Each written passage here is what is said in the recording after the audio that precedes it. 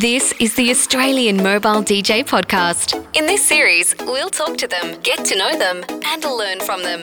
And here's your host, DJ Bevo.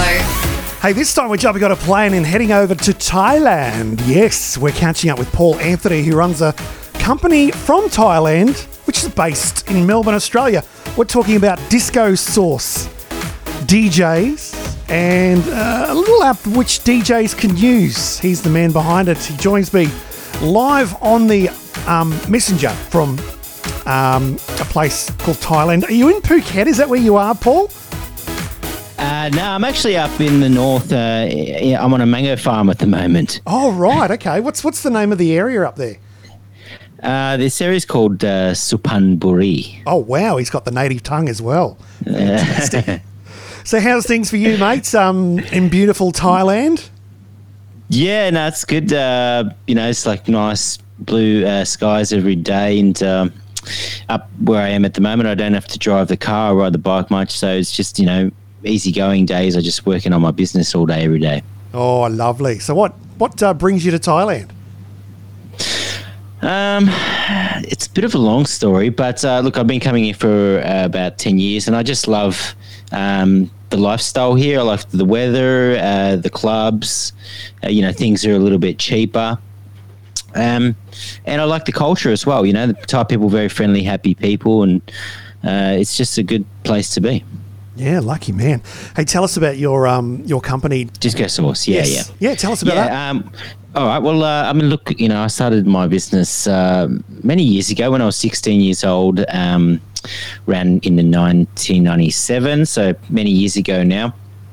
And I built my DJ business up. I went from 1 set to 2 sets, 2 sets to 4 sets, 4 sets to 8 sets. I grew until by 2010, I had 16 sets of equipment. I had a warehouse and many DJs working for me and 2 or 3 full-time staff. So I really blew my business up in those 10 years. And then since then, I've done a full conversion. I've downsized my business, sold all my equipment, and turned myself into more of an agency now, which enables me to run the business from Thailand.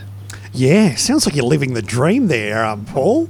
I'm sure a lot of us would like to be in a lovely, exotic place and run our businesses from overseas like you are.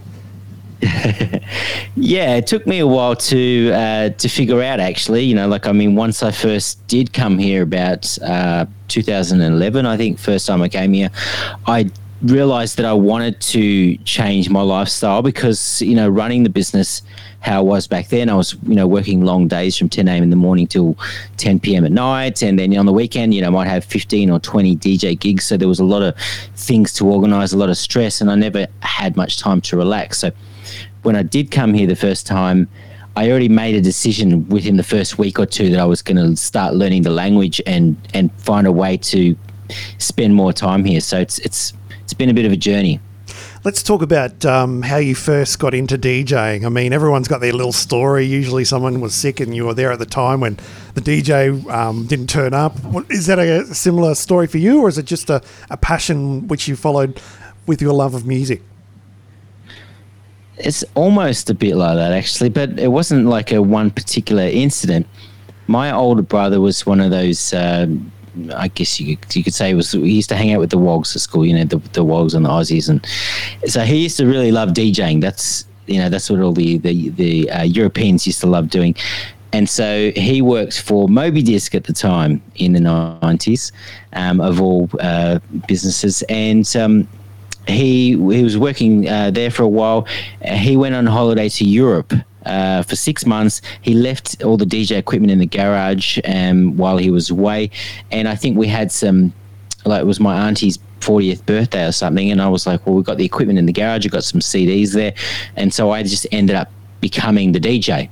Oh, wow. So, okay. Yeah. So, I just took the reins and sort of went from there. And then, when I actually, after I did that a few times, then I actually convinced a friend of mine who was working at McDonald's when I was about 16 or 17. I convinced him to put $2,000 aside in like a loan, and we went and bought a smoke machine and some lights and a few bits and pieces to complete a set of equipment, and we put an ad in the local paper and just started getting bookings like that. When it comes to music, what's your favourite genre, or what do you like to listen to in your downtime? In the last 20 years, I've been through so many different styles of music. From, back 20 years ago, it used to be a lot of hip hop and R&B.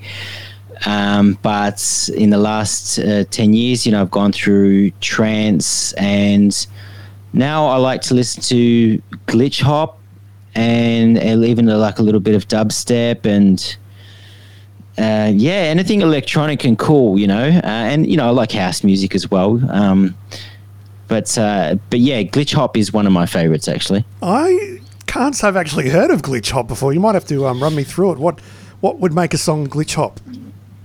Glitch hop is obviously it's a bit like hip hop in terms of the tempo, but then glitch has that electronic touch to it, where you hear little noises that sound like the CD's kind of jumping or something like that, or the music's skipping. Oh, right. It's got a slight dubstep feel to it. Yeah, I was just thinking dubstep. That's what came to mind when I first heard it. But it's different to dubstep because in terms of production, it's you kind of go in and cut the sounds up a lot more and make that glitch sound, so it sounds like something's glitching, if that makes any sense. But if you want to check out some artists, Haywire and Mr. Bill. Mr. Bill's from Sydney, by the way. Okay. They're two really good artists. Yeah, I'll look that up after we finish recording here. So let's talk about your time in Thailand as a DJ. What are they into there? Is it mainly tourists that you're playing to, or is it the locals? Around 2012, 2013, I managed to score a gig at a rooftop nightclub here. A lot of the Thai DJs, they play really techie electro house, and now they play a lot of EDM. So that's what people like to hear in the clubs, because they come here and they're here for a week and they get drunk and they just want to hear, bang, bang party music. But when I was DJing at the rooftop club, I was playing like house, tech house, deep house, so all different genres of house music.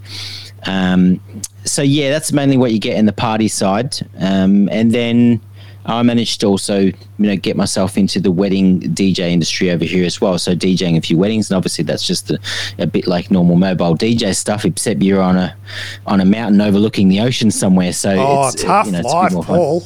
Yeah. No, the weddings are fun, actually. Absolutely. It sounds fantastic. Yeah. Now let's talk about your app, which you've come out with. Of course, many mobile DJs are familiar with DJ Intelligence and DJ Planner. You wrote your own app. Yeah, so it actually all started with my older brother, who is actually another one of my brothers, actually, because I've got four brothers. He's a software developer, and he offered to start making an app for me around 20 years ago, around the year 2000. And so we started developing this app to help manage my bookings, and this kind of grew with my DJ business at the same time.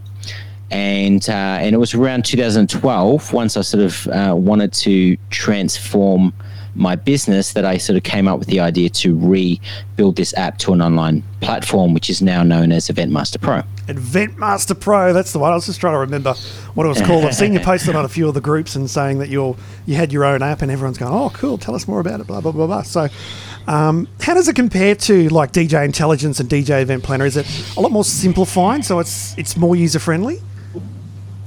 I think it is a bit more user-friendly because I'm, coming from a creative background, and I also do web design. I've made the user interface very nice looking, like it's very modern looking.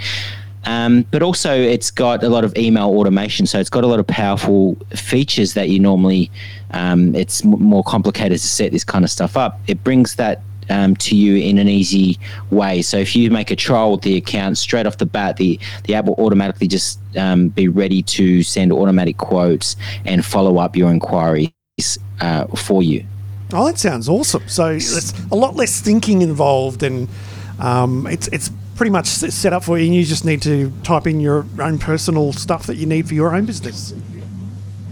That's it. You pretty much put your business details in. You put your pricing in. Maybe you can adjust the occasions and just to set up your time zone. It's not too complicated. Like I've heard people talking about some of the other ones like DJ Event Planner that it takes a few days to set up, but once you get it set up, it's awesome.